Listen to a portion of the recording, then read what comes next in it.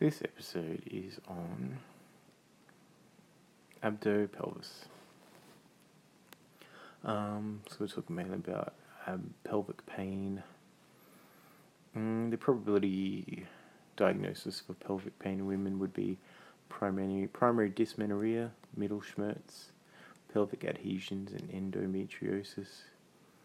Serious disorders not to be missed would include ectopics, ovarian cancer, endometrial cancer, PID, pelvic abscess, and acute appendicitis. Pain at time of ovulation, which is day 14, is indicative of Mittelschmerz. Pain well around the time of menses is indicative of endometriosis. Pain on the first few days of menses is indicative of primary dysmenorrhea. Pain mildly around the menses is indicative of secondary dysmenorrhea. Pain just before ovulation, so day 13, is indicative of distension of ovarian capsule.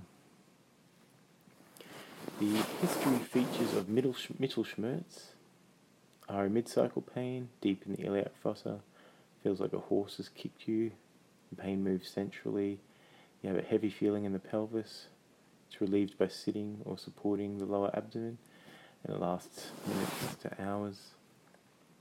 The management of Mittelschmerz includes reassurance, education analgesics, and hot water bottles. The history of ruptured ovarian cyst is that it occurs just prior to ovulation or after coitus. Get nausea, sudden onset pain in the iliac fossa, and the pain settles in a few hours. Exam features of a ruptured ovarian cyst include tenderness and guarding in the iliac fossa, PR tenderness in the retrovaginal pouch. Investigation for ruptured ovarian cyst includes ultrasound. Management includes, if it's less than 4 mils, conservative. Larger cysts can be drained under ultrasound. Large complex cysts might need laparoscopic surgery. The history features of torsion of the ovary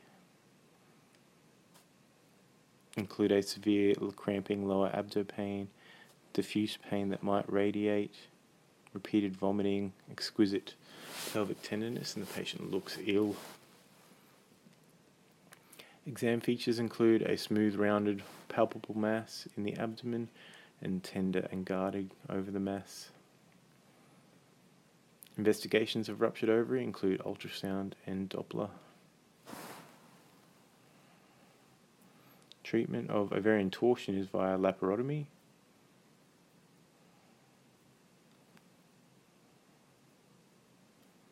Risk factors for ovarian cancer include age, family history, nulliparity, total estrogen exposure, smoking, genetics. Protective factors for ovarian cancer include use of the oral contraceptive pill and pregnancy.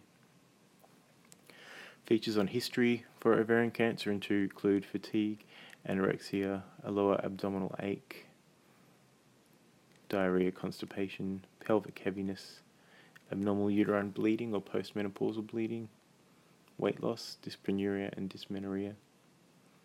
Features on exam for ovarian cancer include ascites, pleural effusion, weight loss, abnormal vaginal or rectal exam, and a palpable ovary. Investigations of ovarian mass would include ultrasound, Doppler ultrasound, CA125, beta HCG, AFP, and gynecology referral. Pathology of primary dysmenorrhea is too much prostaglandins, causing vasoconstriction of muscle contraction with compression of the spiral arteries, causing myometrial ischemia. Severity of the dysmenorrhea is related to the prostaglandin concentration in the menstrual fluid. Too much prostaglandin. Risk factors include early onset menarche, long duration menses, smoking, obesity, alcohol. Risk factors for history in primary dysmenorrhea include lower midline abdo pain, radiating to the back or the thighs, dull dragging pain to severe cramping, maximal at the beginning of the period, and about 12 hours before menses.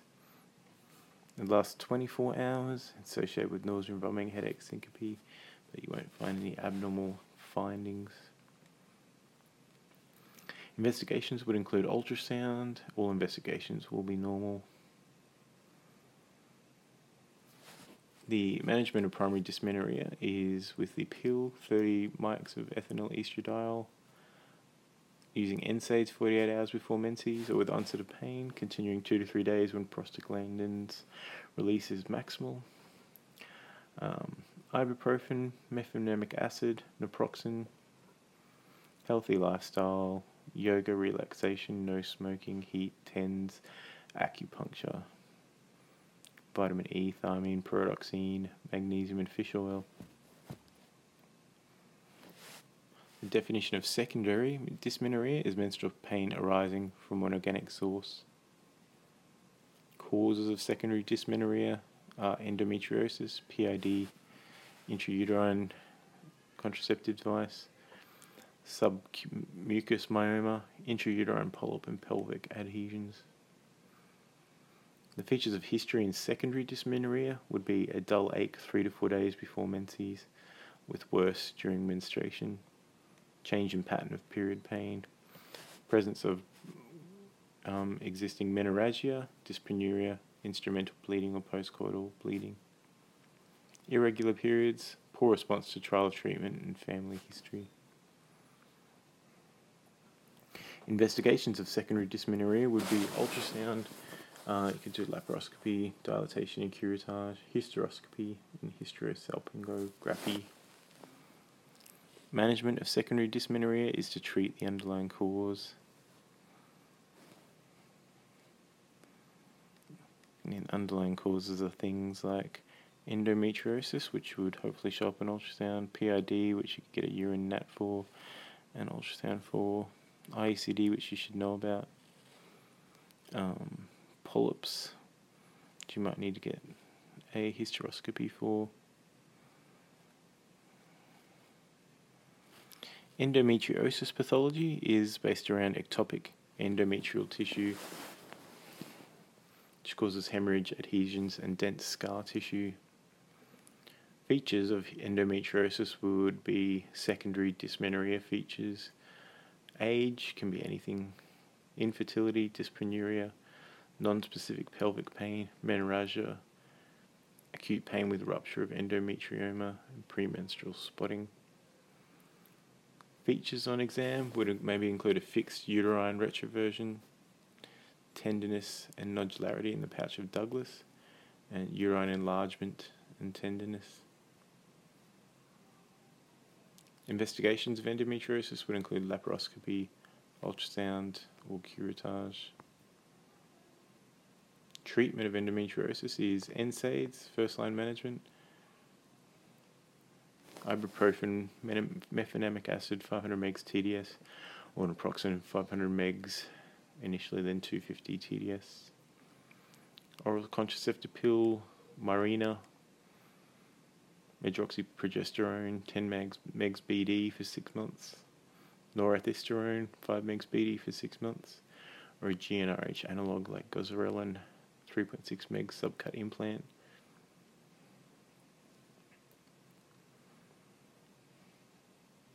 Surgical management of endometriosis would include laser surgery, ablation, microsurgery. The side effects of the GnRH analogues, such as goserelin, are estrogen deficiency symptoms, flushing, vaginal dryness, and bone loss.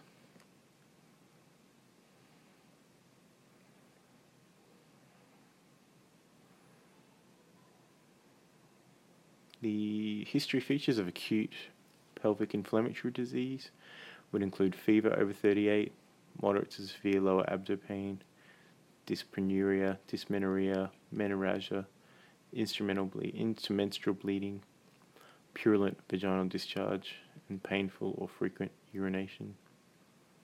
Chronic PID would be manifested as an ache in the lower back, mild lower abdo pain, dyspareunia, dysmenorrhea, menorrhagia, dysuria, purulent PV discharge, offensive PV discharge, or intermenstrual bleeding. Features of acute PID on exam are lower abdo-tenderness and rigidity, unusual vaginal warmth, cervical motion tenderness, adnexal tenderness, a red inflamed cervix, and a purulent discharge. The diagnostic criteria for acute PID include all three of lower abdo-tenderness plus minus rebound, cervical motion tenderness, and adnexal tenderness plus one of the following: temp over 38, white cells over 10.5, purulent fluid from the Oz, inflammatory mass on bimanual pelvic exam or ultrasound, ESR over 15, COP over 1, isolation of chlamydia and gonorrhea, histological evidence of infection, and all three of lower abdo tenderness, cervical motion tenderness, and adnexal tenderness. Causative agents of PID include chlamydia, gonorrhea, E. coli, Bacteroides fragilis, actinomycosis. Investigations in PID would include pelvic ultrasound, blood culture, and cervical swab.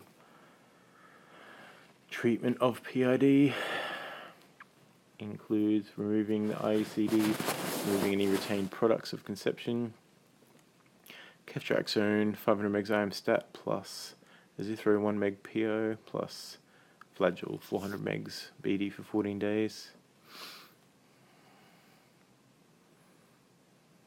We talked about that before. There's another one that's there for 14 days as well.